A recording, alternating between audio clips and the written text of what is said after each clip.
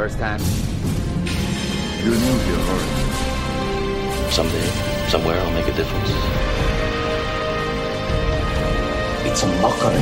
I mean, we're not some deep space franchise. This station is about something. The year is 2023. The name of the podcast, Babylon 5, for the first time. Welcome to Babylon 5 for the first time, not a Star Trek podcast. My name is Jeff Aiken, and I'm watching Babylon 5 for the first time. And I'm Brent Allen, and I'm also watching Babylon 5 for the very first time. Jeff and I are two veteran Star Trek podcasters watching Babylon 5 for the very first time, but we're doing the Star Trek thing right here with Babylon 5, where we're looking for all those deep, hidden messages that are laid within really a fantastic 1990s sci-fi show. And while this is not a podcast about Star Trek, we are Star Trek podcasters, as well as Babylon 5 podcasters. But those Star Trek references are sure to make their way into our conversation. So to keep us honest, each of us get only 3 references to Star Trek during the entire episode. It's called the rule of 3 because we only get 3. That's it. 3. Uno, dos, tres. No substitutions, exchanges, a refund. Hey, Brent. Hey, Jeff. We have a 5-star review. Oh, yes. This is on Apple Podcasts, and it's from Andrew, like a fancy French way of saying Andrew. And Andrew says, I was late to Babylon 5, but really enjoyed it when I watched the series several years ago. I should have watched it sooner. I've enjoyed following along in real time as the hosts discover the ins and outs of the show.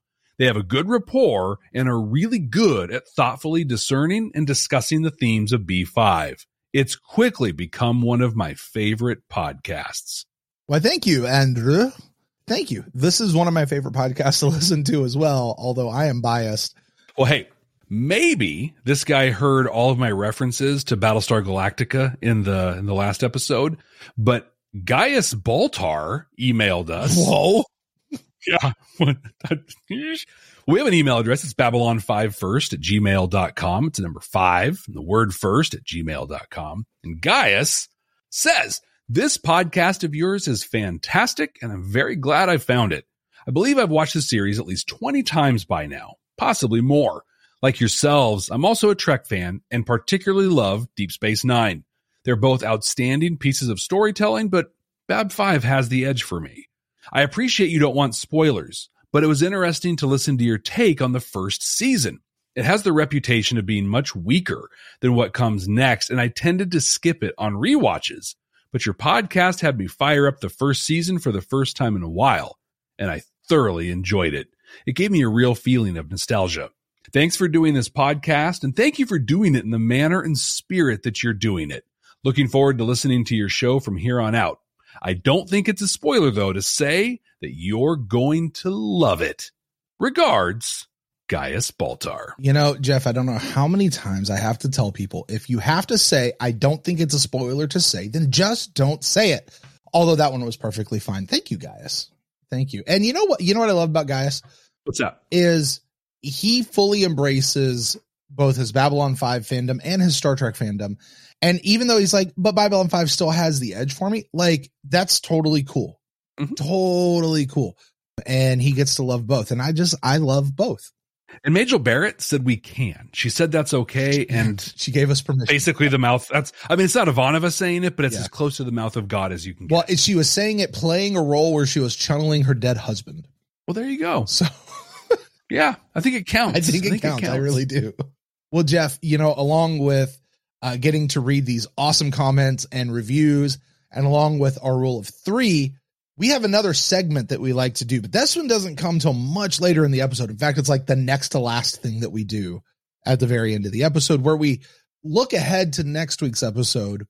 All we do is we read the episode title and we try to guess what that episode is going to be. Sometimes we're amazingly accurate. Most of the time we're hilariously off. So Jeff, I have a question for you. Looking back at last week's episode, when you predicted what this week's episode was going to be, were you ridiculously accurate or hilariously off? I was just off, not hilariously. Like, I thought it was going to be a Delenn episode. So kind of got that. kind of got that. But I thought that she was going to end up paying a price for breaking the council. Like she was going to be put on trial, or the warrior cast was going to come together and invoke some right or something like that. And we got nothing of the sort. What about you? Well, I said that this was going to be cleaning up from the fallout of the battle. So I think we got a bit of that. I said they were going to have to fix the station. I didn't really see much of that, but I did say they'd have some funerals. Yep. We got a funeral scene. I said they're trying to get back to whatever the new normal is, which sure. I mean, that was the whole point of Delenn's thing, was trying to get to that spot. We'll talk about that a little bit more later. But I also said maybe this is where the other alien species out there have to acknowledge whether Babylon 5 is an independent state or not. Because you can say, yeah, I'm independent, but it doesn't matter if nobody, recognizes you as that. Right. So, that didn't happen at all. That wasn't a part of it. So half a point for me too, maybe. Yeah. Not bad. Really. Well, Jeff, that's what we thought this episode was going to be about. For the folks out there playing along at home who haven't watched this episode in a while, or maybe they've never seen the show just like us and they didn't watch this episode first, why don't you tell the folks out there what actually happened in this week's episode? Mobile device management is just as much a pain in 2260 as it is in 2023. Who has the passwords? Where did this update come from? What do you mean you can see all my texts? Well, Babylon 5's Maz 360 admin is Earth Central, and that's no good. So Garibaldi, whose leg is suddenly okay, but now he's got a hurt arm all of a sudden. Well, he takes a break from routing out Night Watch and is going to go try and reprogram the computer. It's pretty simple to do. He's done it before. He just needs a few command codes. Captain Sheridan is Obsidian, Commander Ivanova, Griffin, and Chief Warrant Officer Garibaldi, Peekaboo.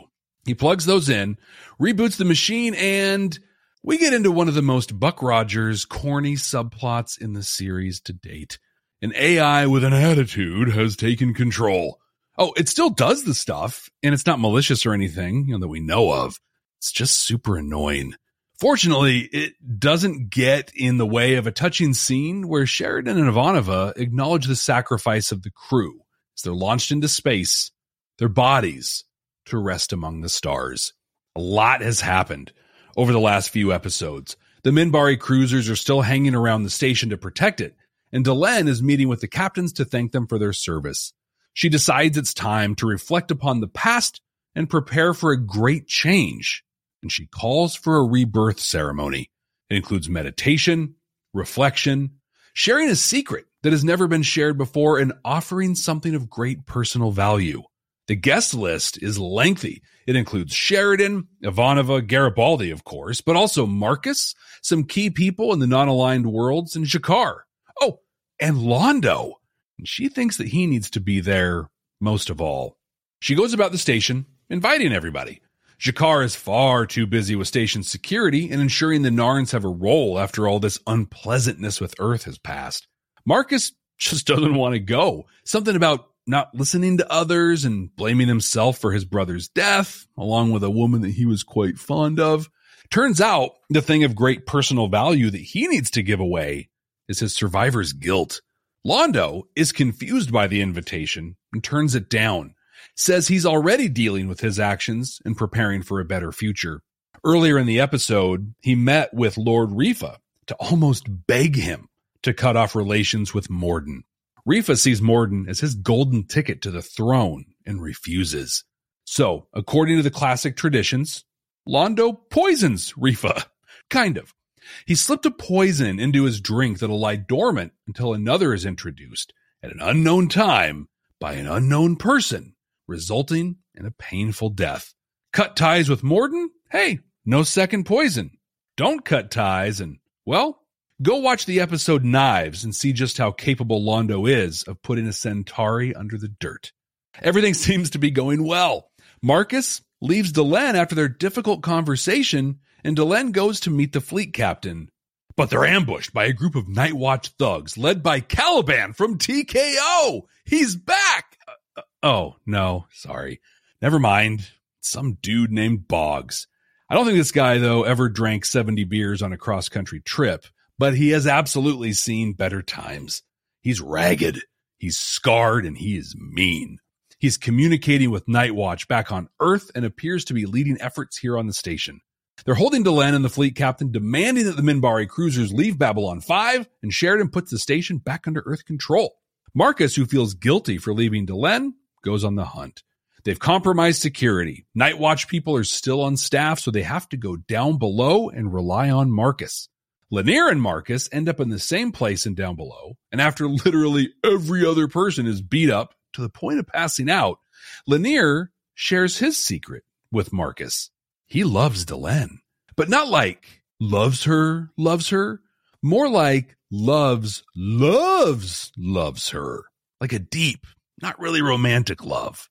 Despite the fact that she's destined for another, though, he is still committed to staying by her side to the bitter end.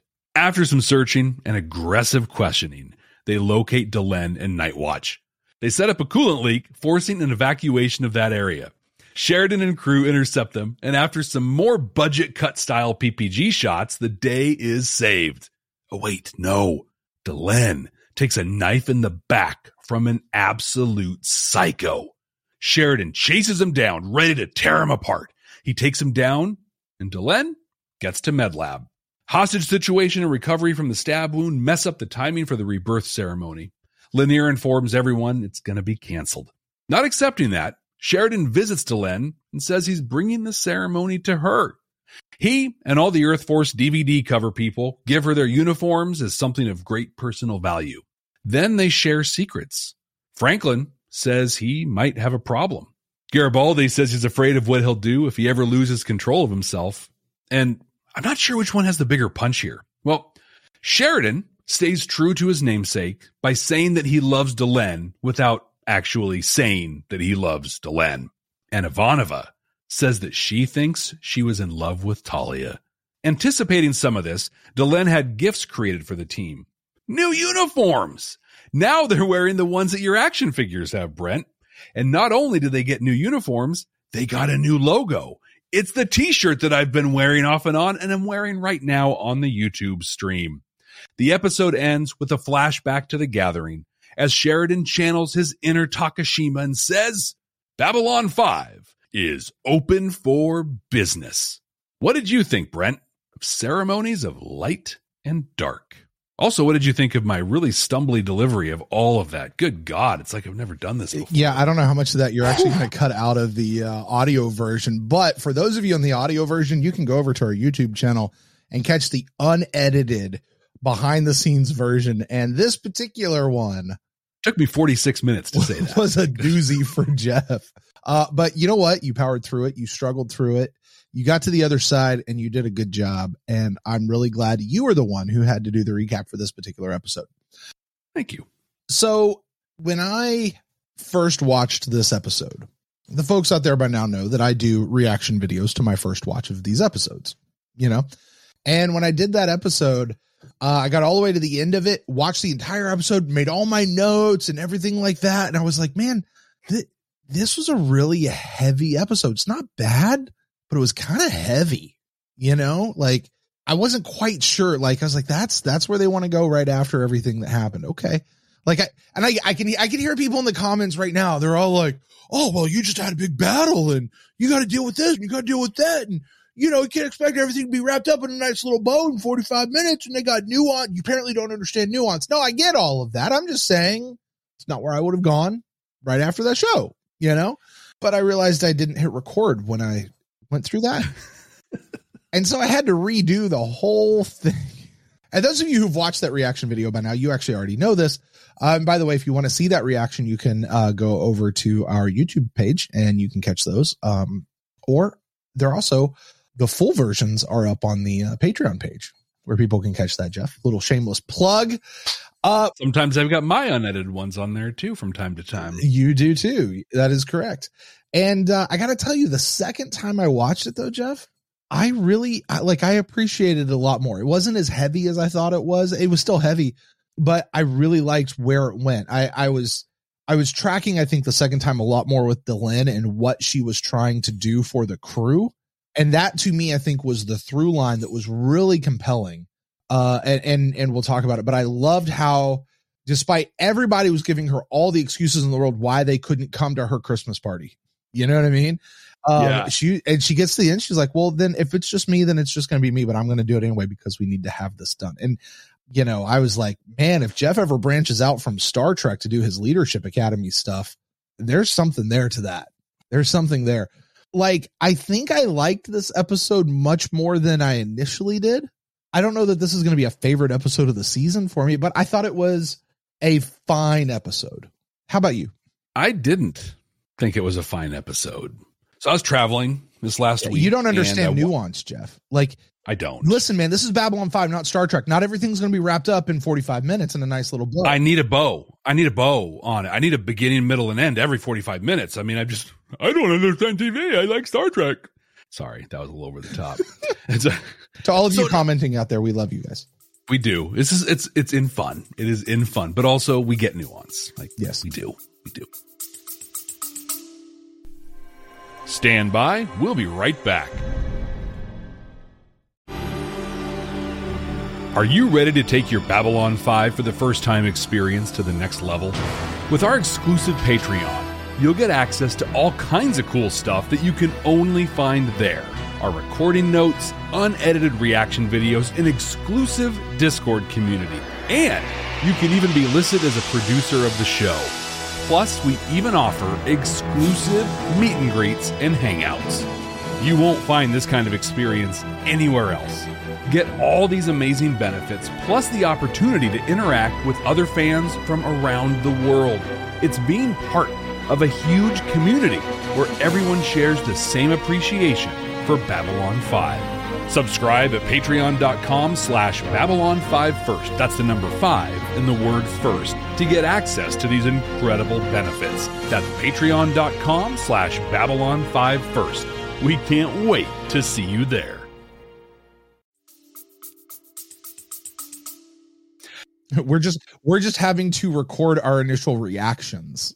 Like, we understand it, but we're giving you the reactions that we had. So there you go. You get the whole thing here. Right. So I was traveling this last week, so I watched it the first time on the plane, which is never a great place to watch something, especially when you're trying to like analyze it and stuff. But usually my first watch is just a pure watch. I'm not taking notes. I'm just watching. And then I watched the second time. And after the first one, I felt kind of similar to you. And it's like, oh, okay. Like, they're acknowledging some of the stuff that happened. They're slowing the pace down. This is that breather episode. Mm-hmm. But when I watched it the second time, I realized that Delenn is just get ready, commenters, get ready. Delenn is just a bag of hot wind who never actually says anything and goes out of her way to sound super smart and super wise. But really, she just speaks in a way that makes everything seem like it is so much more impactful than it really is. Multiple times she said nothing, and she just said it in her like cadence that's beautiful and amazing, but didn't actually say anything. And I agree. Her whole, I'm going to have the party no matter what. That is awesome. That's leadership. You create the environment and allow others to come. That's awesome. But most of the other stuff she was saying, I'm just like, she's just like one of those politicians who just has a great cadence and rhythm to what she says. But there's very little, at least in this episode, very little substance to what she actually said. I had a really hard time with this one. Is that because we have no idea what the rebirth ceremony actually does or what it's for, under what circumstance you do? Because I still am not entirely clear on that. It's just, hey, now would be a good time to do this thing. I have a theory. Okay. And this, I am okay with people commenting on this to tell us if we're right or wrong. Because she said that she did this, part of this 2 years ago. I think this is the gimmick from Parliament of Dreams. Where they did the marriage thing? Mm-hmm. They had like the little red berry things or whatever. I think that was part of the ceremony. And this was supposed to, like, we were supposed to pick up on it and be like, oh yeah, this is that thing. I'm not sure about that, but yeah. That, by the way, that's what I thought it was too, when she said that. I had that same thought. Yeah. But yeah. Like, all in all, I just feel like I liked the idea of Night Watch still being on the station and actively trying to like mess stuff up. They teased that in Severed Dreams, paid off right here. I liked that a lot. The story of it was kind of a little bit, but I mean, on top of that, and then the Londo stuff with Rifa, oof, that was good. I'm looking forward to talking about that. but like between the computer stuff and the Delenn stuff, I don't know. This episode, I think especially after the 3 episodes we just got through, this episode was a tremendous letdown for me. So the notes that I immediately had the first time I watched this episode, and I will stick by these particular notes. I said, what a letdown after the last 3 weeks. Nobody tell me about the word palate cleanser. That is not what this episode is. A palate cleanser. You know what a palate cleanser is?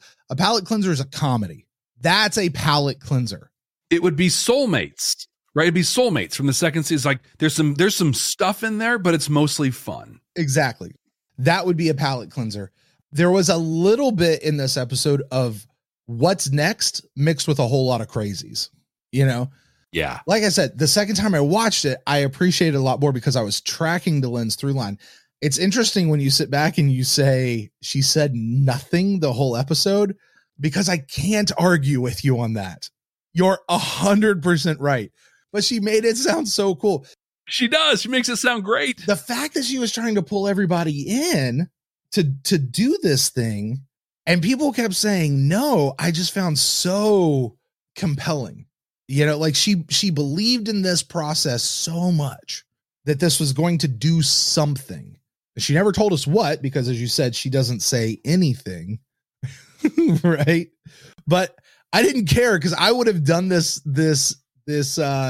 ceremony with her no matter what. And we got these freaking cool uniforms, because I got to be honest. All right.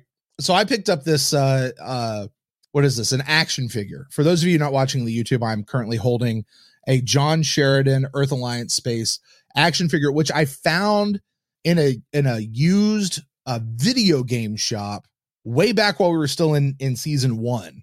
And I didn't even know who John Sheridan was. And people were like, oh, it's a big spoiler. And I'm like, guys, there's 5 seasons. Characters are going to come and go. Like, I get that. I'll meet him when I had no idea who he was or where he'd come in. I didn't know I'd be meeting him in like 4 episodes later, you know. But he also has this uniform, which is the uniform we saw today. Mm-hmm. Now, up in the corner, it says in Earth Force uniform up here. So I really just thought that, you know, a lot of times when you translate stuff from real life into action figures, like, it does not translate. That's what I really thought this was. I just thought they just screwed up the coloring of the uniform. Like, that's all I thought it was. But no, this actually is the uniform that we see here. Now I really want to know what the finger pointing is, because I know that's a joke and I don't get it yet, but I really want to find out what that finger pointing is. You know, I had assumed with that uniform, because so one thing we need to mark with this episode is this is not just the halfway point of season 3. This is the halfway point of Babylon 5. Is it really? It is 2.5 seasons of 5. We have 2.5 left to go. But you mean everything we've been through for this last like year and change, or however long it's been, we got to do this all over again? Like, we're only half, like, we got another half to go. Oh my gosh. I got a lot of show left in front of us. But, you know, another show that around through its halfway mark decided that they were going to change their uniforms and update them to match to match the movie that came out with First Contact. I really felt that uniform we saw in the action figure was just their version of Deep Space Nine's new uniforms. I didn't make that connection at all. But let's talk about the uniforms, because I thought that this was a very interesting conversation that they were having. Sheridan refuses to wear the Earth Force uniform, and rightly so. Apparently nobody else had a problem with it. They all wanted to keep wearing it. Sheridan was like, yeah, I'll wear it this one more time for the funeral, which I'm not sure why, but which I guess is maybe just respect for the dead, not necessarily. I think so. Yeah. Well, I think we talked about it last week, and I liked how you put it, where they were holding on to that because they felt that they were still truly Earth Force, and that President Clark and that those people were the traitors to it. And so I think, especially for that funeral scene, those people died to protect what they believed Earth and Earth Force was about. I think it was respectful to have worn the uniform. But you're right. He's telling, I can't wear it. It's garbage. As long as this guy's in power and these things are going on, I can't wear this. And everyone's like, oh, well, I'm still going to wear mine. At that point, even if like the rest of the bridge crew didn't do it, Ivanova should have taken her jacket off. Like, and if one by one over the course of the episode, you'd see people like kind of going, yeah, I can't do this one anymore. That would have been, actually, I think that would have made that end scene where they're bringing the uniform to Delenn in the hospital. It would have made that even more impactful. Yeah. If you saw them like, yeah, I can't do this one anymore. I can't, to even have that conversation of like, this really meant something to verbalize that, like they've got to let that go because they did just form a new nation, country, state thingy, something, whatever they are. Yeah. So I quite loved this through line, and the fact that like this was the gift that she got them at the end almost made it seem like the whole subplot with the ceremony was just to get them to uniforms. Yeah, almost. I saw it though as a almost a unification. One of the things we haven't talked about a lot, but have alluded to a few times is the uniforms are all a little different. Garibaldi's got that security gray thing going on. They're wearing a blue. Now everyone has the same uniform, at least on, the bridge crew people or the main characters. I don't know if we'll see other people pick them up. Do they have differences? Like, if I could ride your buzz from a few minutes ago, like even when they changed uniforms with Star Trek, instead of the different colors, there was just the turtleneck. It was the piping was different, which still signified division. Is there still something that signifies division? They still have their stat bars. They had their stat bars. Okay. On there. Okay. Yeah. So they have that fold, like the fold over on the right side that kind of like a webbing almost. And then they have the stat bar over under the piping on the left side. But other than that, like it's just a pin, right? So it's the same uniform, which I thought that was kind of cool, just unifying them. And then in the CNC, most of what used to be the Babylon 5 logo with the kind of olive branch thing, and it has been replaced with what's on my shirt, which is the shield and the sword through the 5, which is cool. I got this forever ago. Just thought it was a cool Babylon 5 logo. Turns out it's actually a big deal. Like it's a big turning point. I didn't notice that it was in the CNC area. Same time. So when they panned in the camera, they didn't make a big deal of it. Just went over it. I missed that. And yeah, in the scene when they came in, so it came across and it showed some of the stations we've seen, and you can just see it like plastered on the wall, except the two, I think it was the two that are by the main doors, still have the olive branch on them. So how did Delenn know everybody's sizes? Right. Those are very well tailored, much better than the security gimmick that Zach was all upset about before. So does everybody else get a new uniform now? That's what I want to know. Or is it going to be like TNG where you have your front zip people and your back zip people through the whole thing? Right. Just depends on. And I'm writing my old reference for that. There you go. So. I don't think we could ride that one anymore because we'll be well past it at that point. So let's talk about the funeral.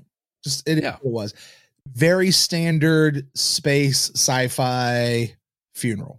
Yep. They read all the names. We're going to launch in.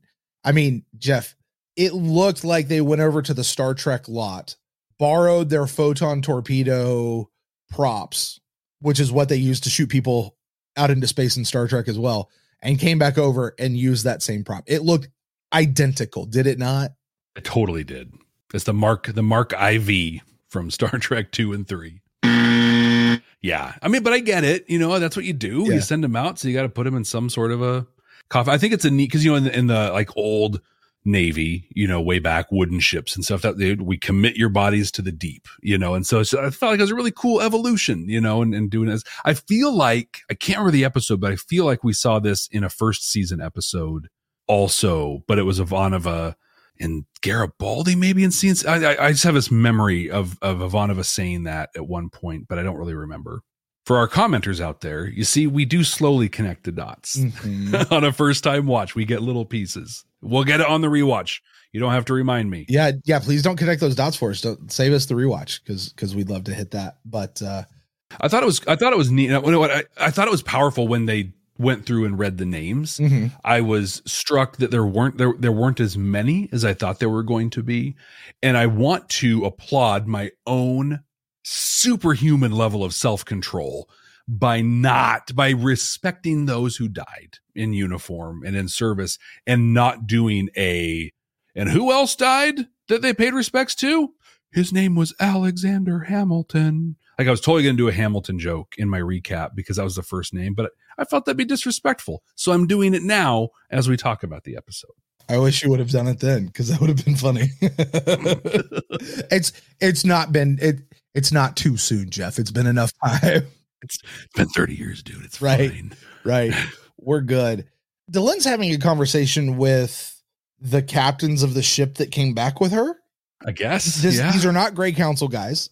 clearly guys that were very much warned under pain of death to not speak because they didn't want to pay them for it. But she said, just go. I have a Night Watch joke on that, but I'll get it later. She said she talked about the trial that is to come. Now, I was listening to that and I was thinking, well, what exactly is she talking about? Is she talking about the trial of the war with the shadows? Is she talking about this thing going against Earth Force? Is there something back on Minbar? Is this a reference to the breaking of the Great Council? Like, what do you think that trial was? That she's like, we're gonna have to go through this, so stick around because this is gonna be a thing.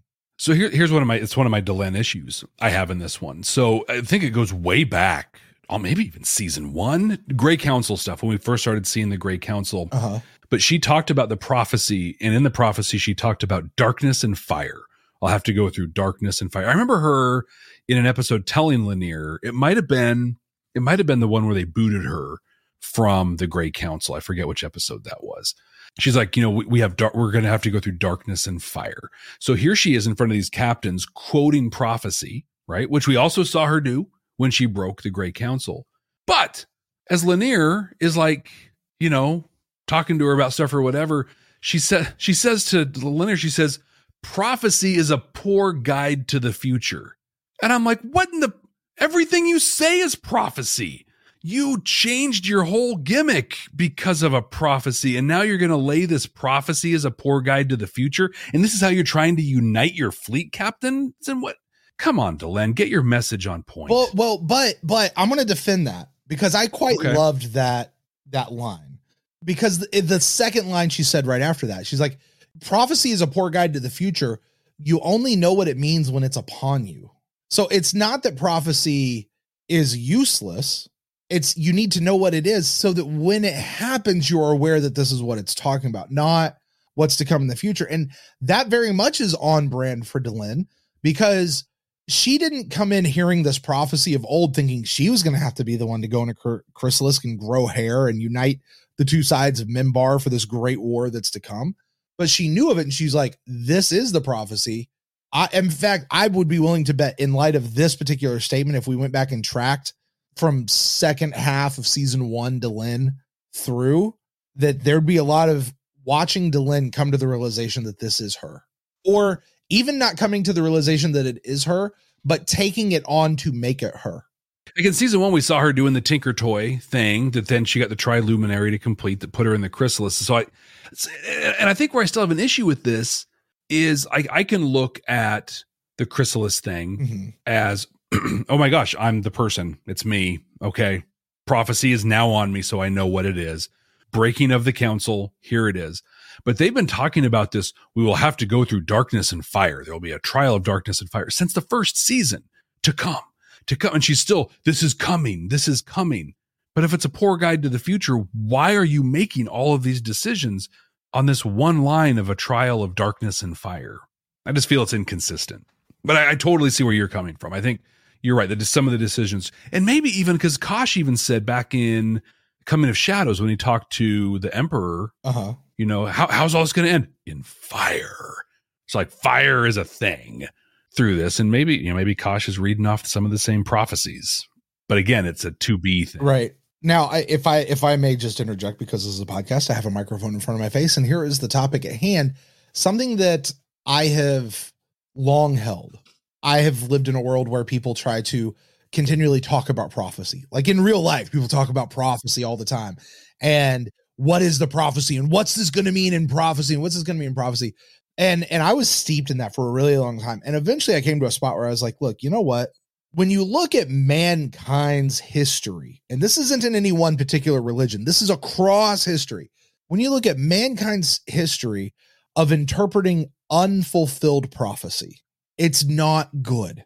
No. We typically can only interpret prophecy when it has been fulfilled, which is why that might be why I appreciate this line so much from Delenn, because while maybe I can agree with you that it is inconsistent with her character, it is very much in alignment with a personal thing that I have, which is, prophecy is a poor guide to the future.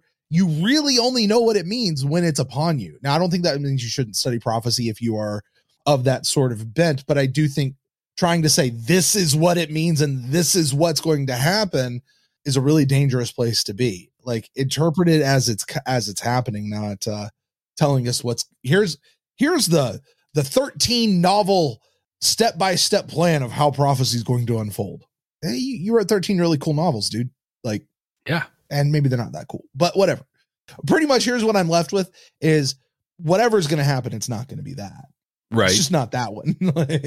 But I do think she is, I mean, whatever she's doing, but whether it's prophecy or whatever, she is trying to unite the Minbari that have followed her under her banner, maybe, like, you know, in a way. So, because I think we speculated last week about the warrior caste and how they're probably going to become allies with the shadows. And maybe that's the darkness that's coming, you know, and whatever, you know, as I do the thing we just said not to do, but she's clearly trying to unify them. And I think it was cool to fast forward to the very last scene of the episode, which was Babylon 5 with the Minbari cruisers just circumnavigating the station. And it was this cool shot of like, they're working in unity.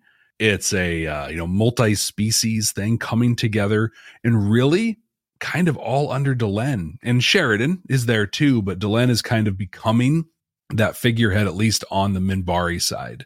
I mean, clearly on the Minbari side, but especially so. Well, while we're talking about Delenn, since it was such a big part of the episode, let's talk about this ceremony, and at least try to parse it out. So there's the ceremony of rebirth, the Nafakcha. Sure. I think I spelled it correctly based off the subtitles. This is a ceremony that is meant to you do this when? You do it at a corporate retreat at a at a park that ends in a trust fall.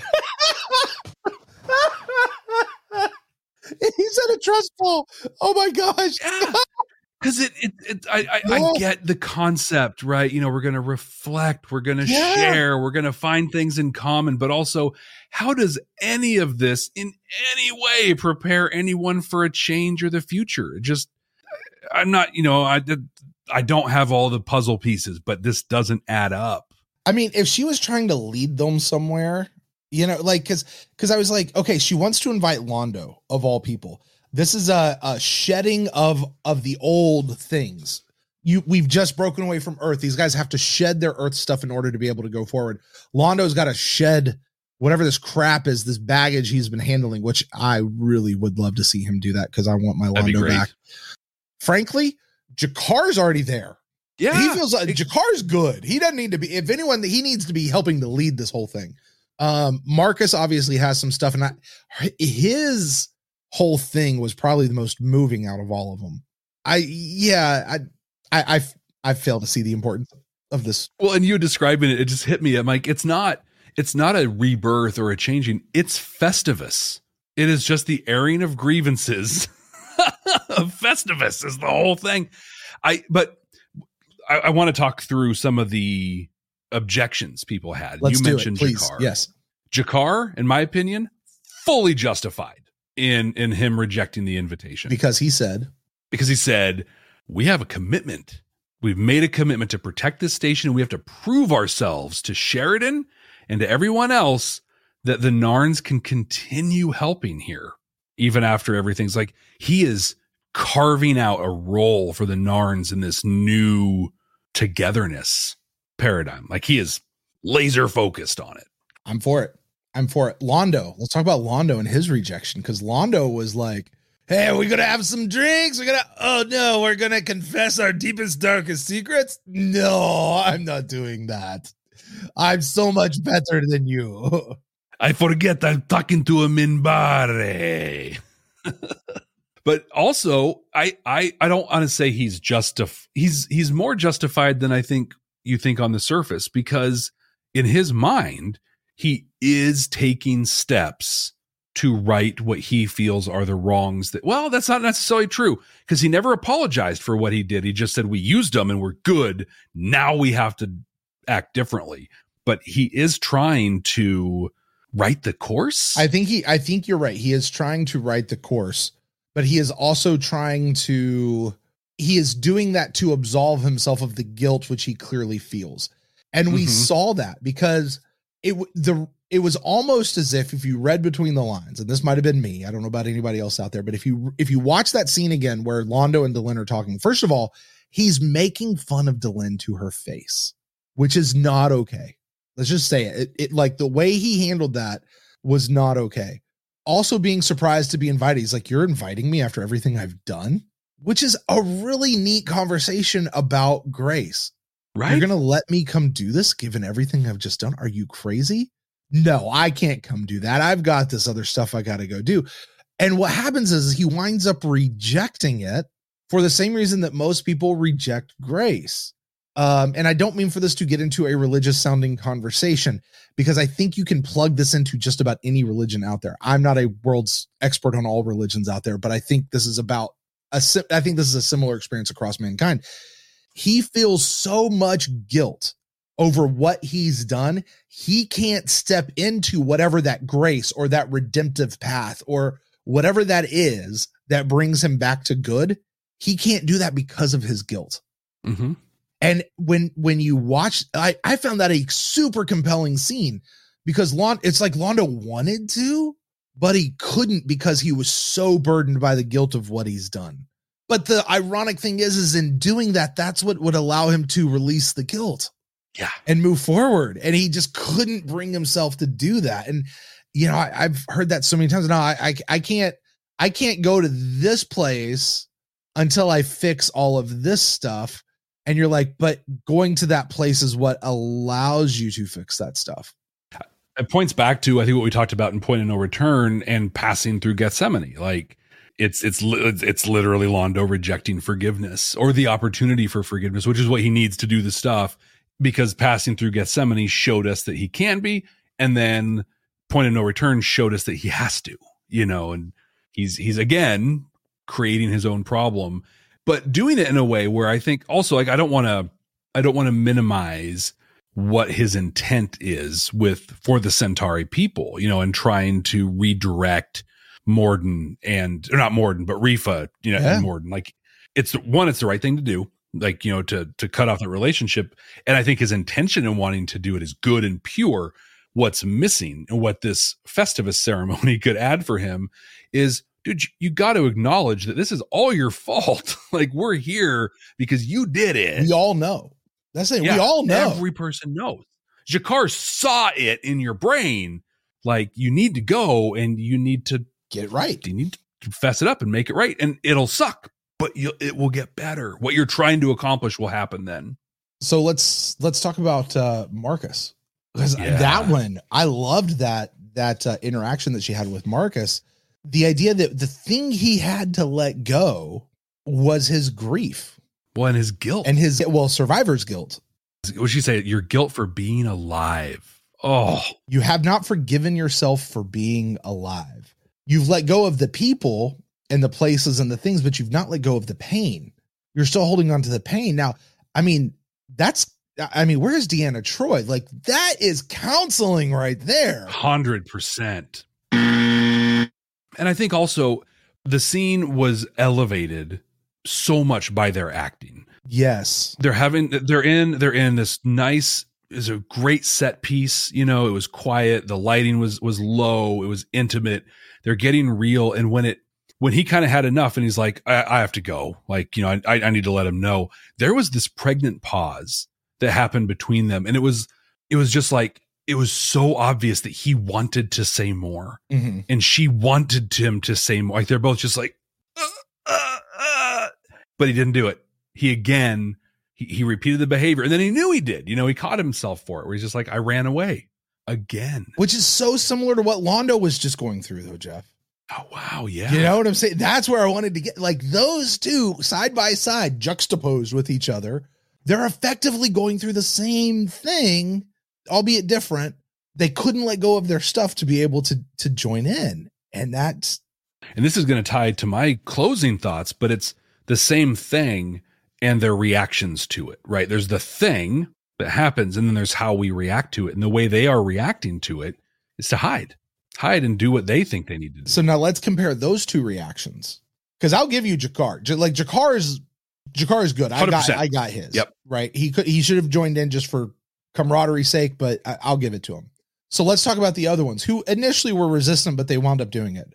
Franklin comes in and says what we've all known, and they picked up a thread that I don't think they've touched on for several episodes now. I'm an addict is effectively what I've got a problem, right? Yep. And he turns around and walks away. Ivanova comes in. I think I love Talia.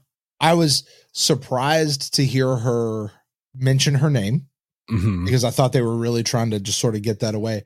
Although this could be the last time we really ever hear her name. Like this could have been because this was the I'm letting it go. If Franklin never touched another pill from now to the end of the series, having said, I think I have a problem, would you be satisfied with this being the answer for he let his addiction go at this point? Because that's not how addiction works. I think it minimizes the disease. Totally. Yeah. I think maybe in 1996, maybe I'd be okay with it. But what we know about the disease now, I think it would be minimizing it and not good at all. I just want to be clear. I don't know if they ever bring up Franklin's addiction again after this point. I really have no idea. My hope, like when he said that, he comes in and said, I have a problem. My first reaction was like, Delenn doesn't know, 1990s code for having a drug problem. She's like, yeah, you've got a problem. You're a jerk and an egomaniac. Like we know that. That's not, but I get it. It was 90s code for stuff. So what I hope happens from this is he said it, he put it out there. Acknowledging you might have a problem is the first step. And so I hope this does put him on a path, and I hope it could lead to some cool stuff with him and Garibaldi. Well, speaking of Garibaldi come in and said, I'm afraid. Now I thought his was the weakest of all of the confessions. I've got to be the security chief, but I'm always afraid of imposter syndrome or whatever it is. Like, well, he said about if he gets his emotions out of control, it's just totally like Pulp Fiction. I'm a race car, and you don't want a race car in the red. We can't be in the red. He did say of falling off the wagon. He's scared of falling off the wagon. Basically, is that what he said? Basically, that's what I took it as. Like he's really scared of what happens if he loses control. Okay. I could see that more because I read it initially of just like, if I lose control of my emotions, man, I don't know what's going to happen. Come on. Like we all feel that way. That's not a secret. And then Sheridan confesses his love, which sort of, but I loved how this scene was written for him. I have come to a spot where I can no longer picture my life without you in it. Like, I mean, Jeff, you're married. I'm married. Try saying that to your wife. Like we've both been married for several years. At this point, be like, what do you mean you can do that now? You should have done that a long time ago. Like, right. You young folk out there who are just getting into relationships, write that one down. That's a good line. That's a great line. It was, and again, Mira Furlan in her acting was, I guess he said that her eyes, like softened and perked up, which, because who's not going to brighten up hearing someone say something like that? It was beautiful. It was touching, but just like the beautiful and touching scene with Sheridan and his dad, say, I love you, say it, just say the words, man. Just come on. Yep. But it was great. That was great. But you know what Sheridan did do is when Delenn got knifed, he tracked the dude down like a wild animal and punched the ever loving out of him. Yeah. That was personal, not professional. No, that was hardcore, and it was great. I loved it. And once again, you can just go beat people up on Babylon 5 and nobody cares. Well, you're the CO. Of course you can. I did love, we've talked in the past about how great the fight choreography is on Babylon 5, but that was not the case in this one. Not this one at all. No. I'm gonna do a little here, just to tell me if you could dodge this. Like he cocks and he holds it for like 14 seconds. Like, here it comes. Are you ready? Here. Oh. So for the folks out there listening to the audio who are like, what's he doing? Jeff cocked his arm back and held it for like however many seconds that was. It was awkward. It was long enough to get awkward because we could see his armpit. So no, cover it. Keep it covered, man. We're good. Right. We're good. We're good. So that's really Delenn. The only other thing we had for Delenn was Lanier confesses his love for Delenn. He's like, it's not a romantic love as you would understand it. It's whatever. But then he says this line, but since she is fated for another. And basically Lanier was like, sorry, Jeff, you're going to have to get your bleeper out for this one. This is not family friendly. Parents, if you got kids, I'm going to give you 3, 2, 1. Lanier's going to cock the rest of his life. Right. He's like, you know what? I'm just going to go ahead and be a third wheel. I am committing myself to be because I love her and I'm just going to be this guy for the rest of my time here. I don't buy that it's not romantic love. No, absolutely not. Yeah. He's self-talked himself to that, understanding, but he is totally puppy dog high school head over heels for Dylan. Now, it may be more than just romantic love, but romantic love's a part of it. I mean, I don't know how your relationship is with your wife on this level, Jeff, but I would venture to say I'm probably speaking truth here. I love my wife. That is a romantic love. Mm-hmm. But I also, my wife and I've been married 13 years. I love her in more than just a romantic way. Like there are multiple types of love and I love her in all of those ways. And it is deeper than just romantic. Yes. It is all of that. And if that's what Lanier is channeling here, you didn't marry her, man. Like, right. Yeah. And I'll say that. Oh, go ahead. I just think that he has a book. He reads all the time. Yeah. It's his thing. He has a book on French braiding and he's dying for that moment where he can be like, Dylan, I got some candles. I got some rom-coms lined up on Netflix. Can I just braid your hair? Can I play with your hair? Cause I don't have any. Yeah, exactly. This has got to be so cool. So the only other thing that this made me think of is I remember once when I was dating a girl way back when, and we got to the spot where we broke up and we were doing the whole broke up thing. And I was about to say, the cheesy, sappy line that a lot of people say when they break up, there'll always be a small piece of my heart that loves you, or I'll always, hold a place for you in my heart. I'm just, like you've been so special. You've been good. Like it was a good relationship. I'll be real honest. It was good. It just wasn't the one. And it was time to be done. And I was about to say, but I stopped myself because I said, even then, I hadn't even met my wife yet. I said, even then, I was like, when I do get married, I don't want some part of my heart belonging to somebody else other than the person I'm actually with. Cause she said, she rejected this. I'm not holding on to that.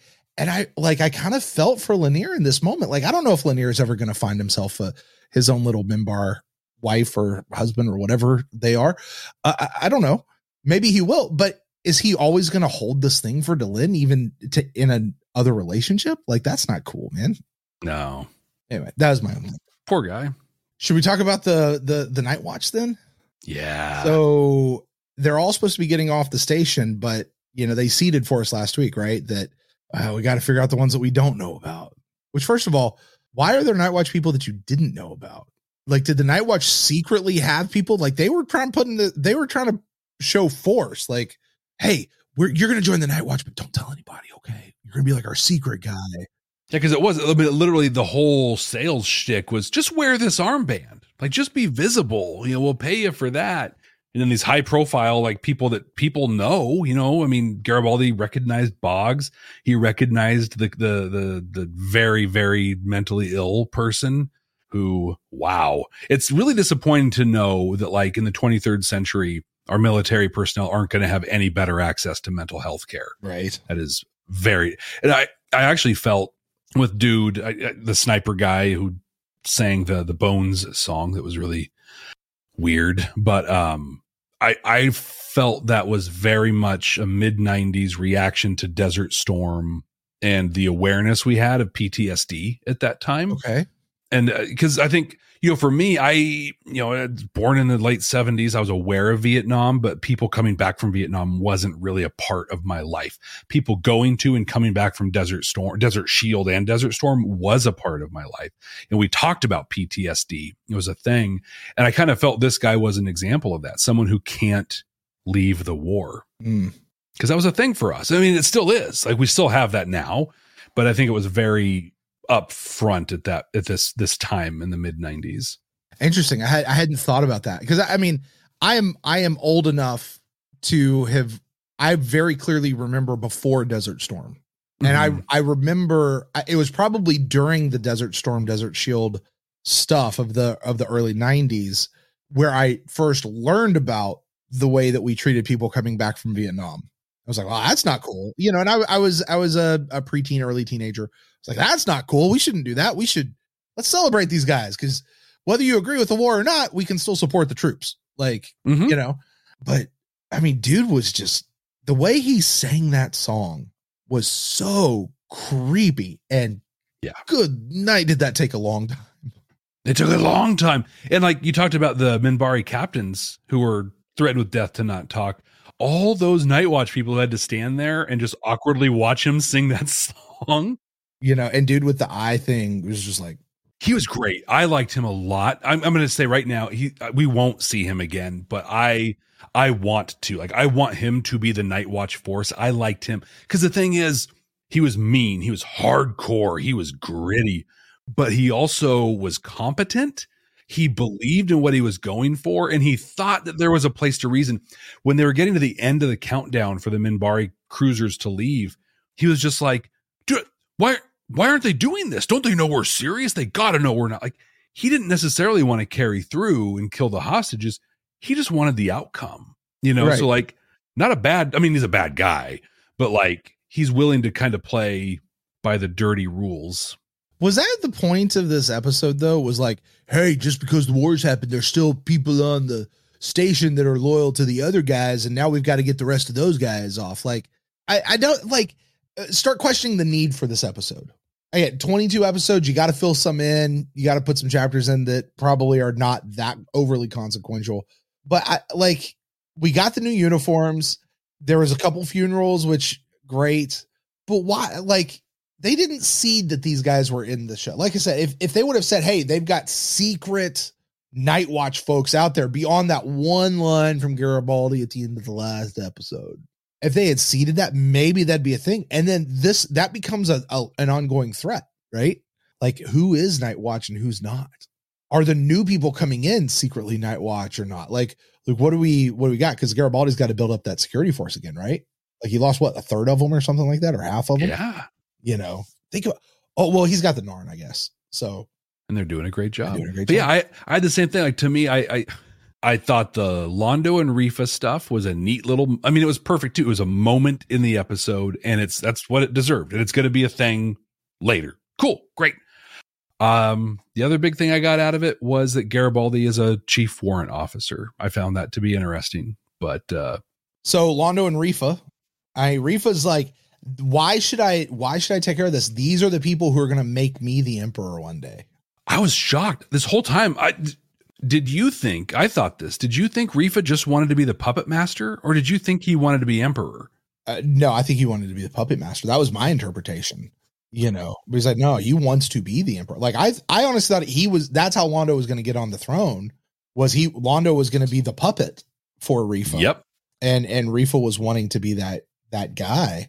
But Rifa doesn't care. And Londo had a great line here. Your loyalty to our people should be greater than your ambition.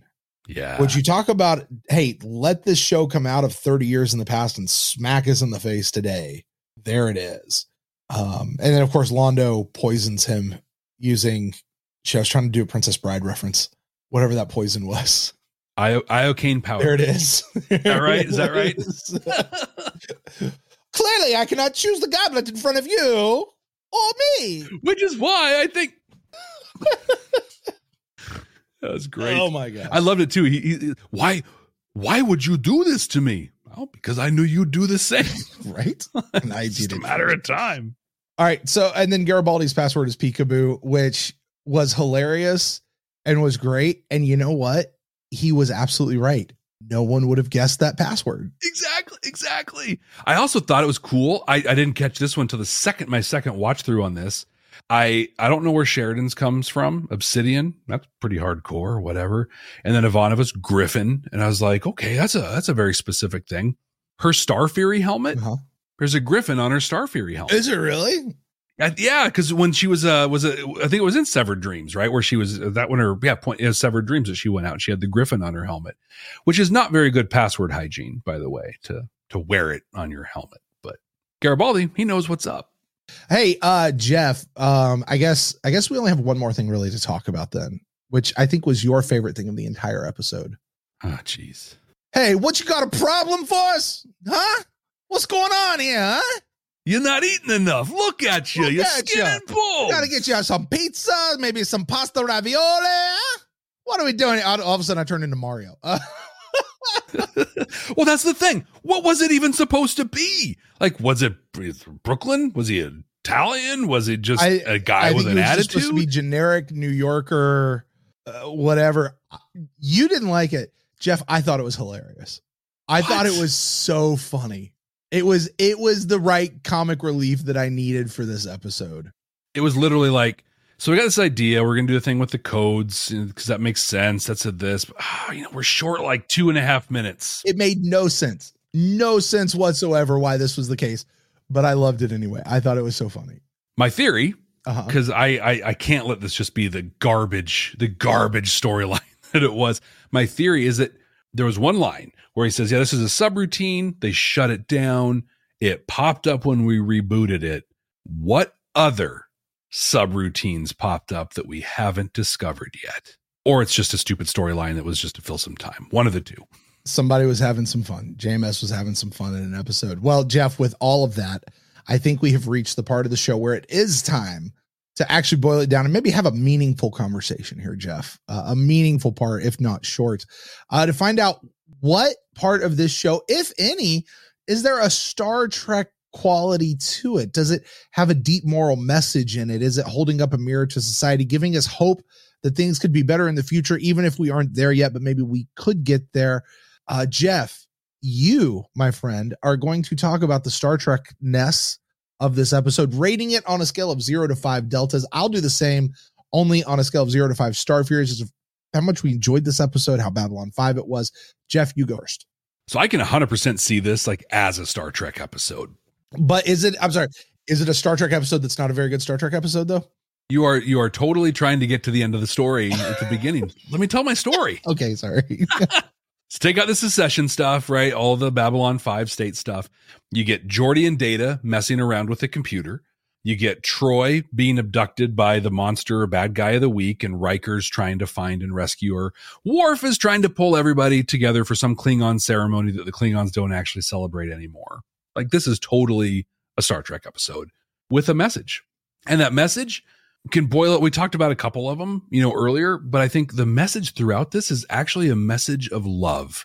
And we've talked about love through like a Star Trek and sci-fi lens before, but I think this one does a really good job of showing what love can do. So like we saw Londo, who had a love of his people and the ideals of the Centauri. We saw a love of duty with the Babylon 5 crew and with Jakar. We saw a love of self, which we saw the absence of in Marcus. We saw love in another, Lanier towards Delenn. We saw the romantic love that both Sheridan and Ivanova expressed. And you can even add Boggs and the Night Watch people to the love of duty piece as well. But we also had a love of harmony and for the universe as a whole wrapped up in the rebirth ceremony. But love will make you do dumb, stupid, and crazy things. So the message to me in this one isn't that there's love, right? There is love, and there's lots of different loves like we talked about. The message is what we let love do to us, right? Both Sheridan and his squad and Boggs and his squad loved the same thing. They both love Earth, but it's their take on that love that differs. And then what kind of ethics and morality do you have that you act on it? Jim Rohn, who's an author, a business author and speaker, he died years ago, but he had this really great talk on there's the thing that happens and then there's how you react to it. And he would say the same wind blows on us all. Where you go depends not on the wind, but on the set of your sail. So we have the same wind. In this case, people have love. But what do you do as a result of it, right? And you can see that in Jakar. Like Jakar is the shining example of that. Mm-hmm. His love for Narns has expanded to this really big place that we've seen over the last couple episodes, to the universe, as a whole. It's completely changed him, and he's living this life of service right now. Londo's love of his people, on the other hand, has caused his reaction has been to do absolutely horrific things. And is now encouraging him to try and make those things a little bit better.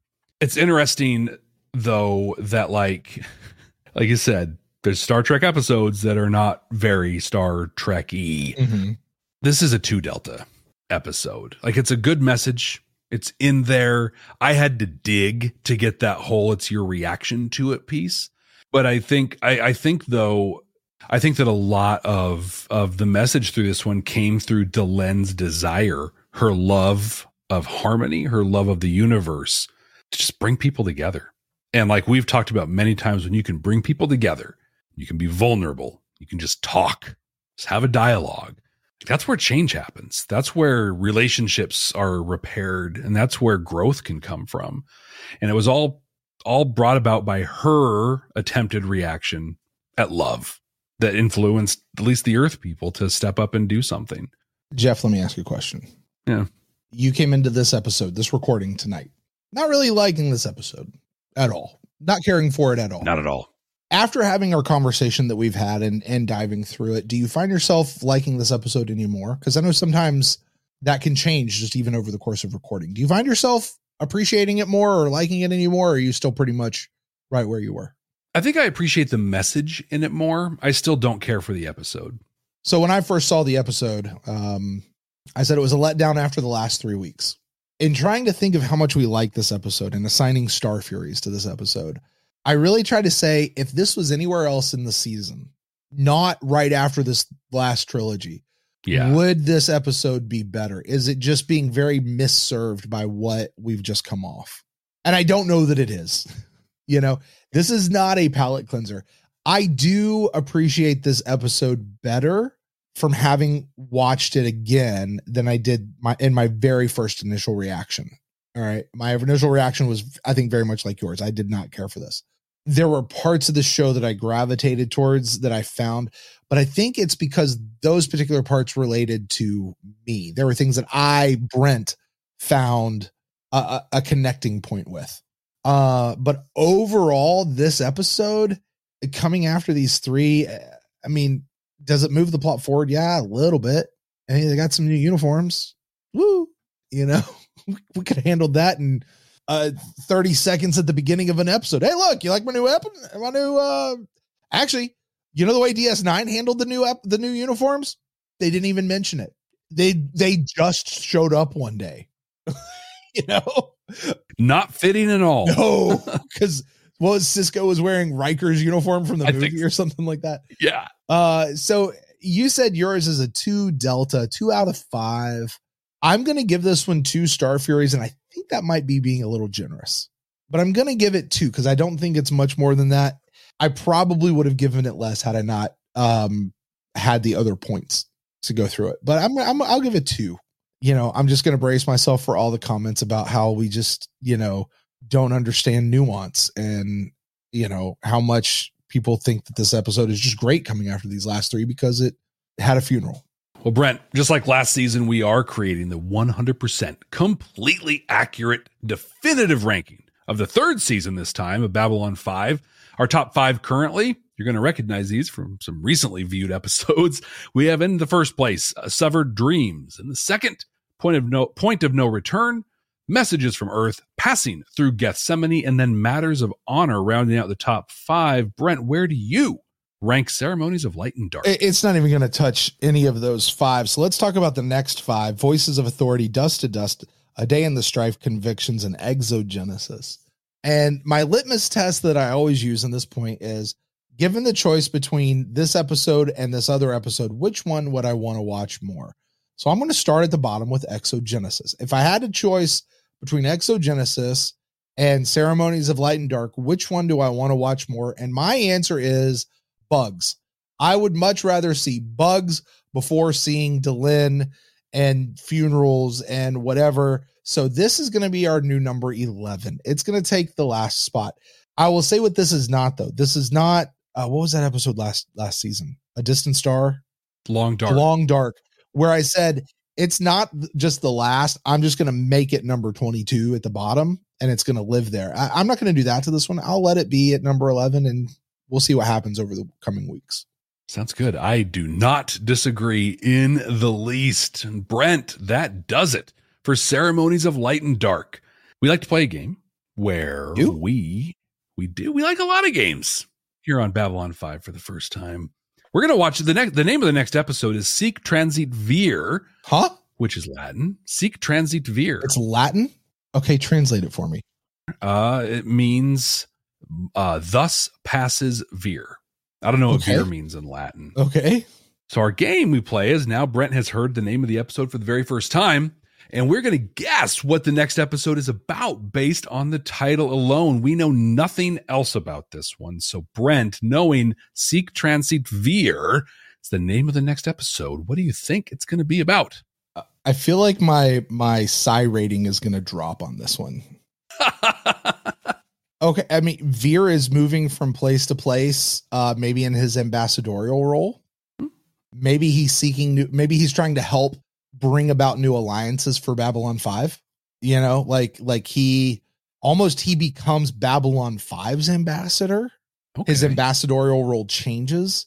Or maybe he loses his Centauri ambassadorial role on Minbar and he's got to come back to Babylon 5. Or I think it's going to be Veer and his ambassadorial role changing, and is he going to come back and serve Londo again like he was? I don't know about that. Maybe, but I think there's a change for him. Maybe even a breaking from the Centauri government as a whole or something. I'm not entirely sure.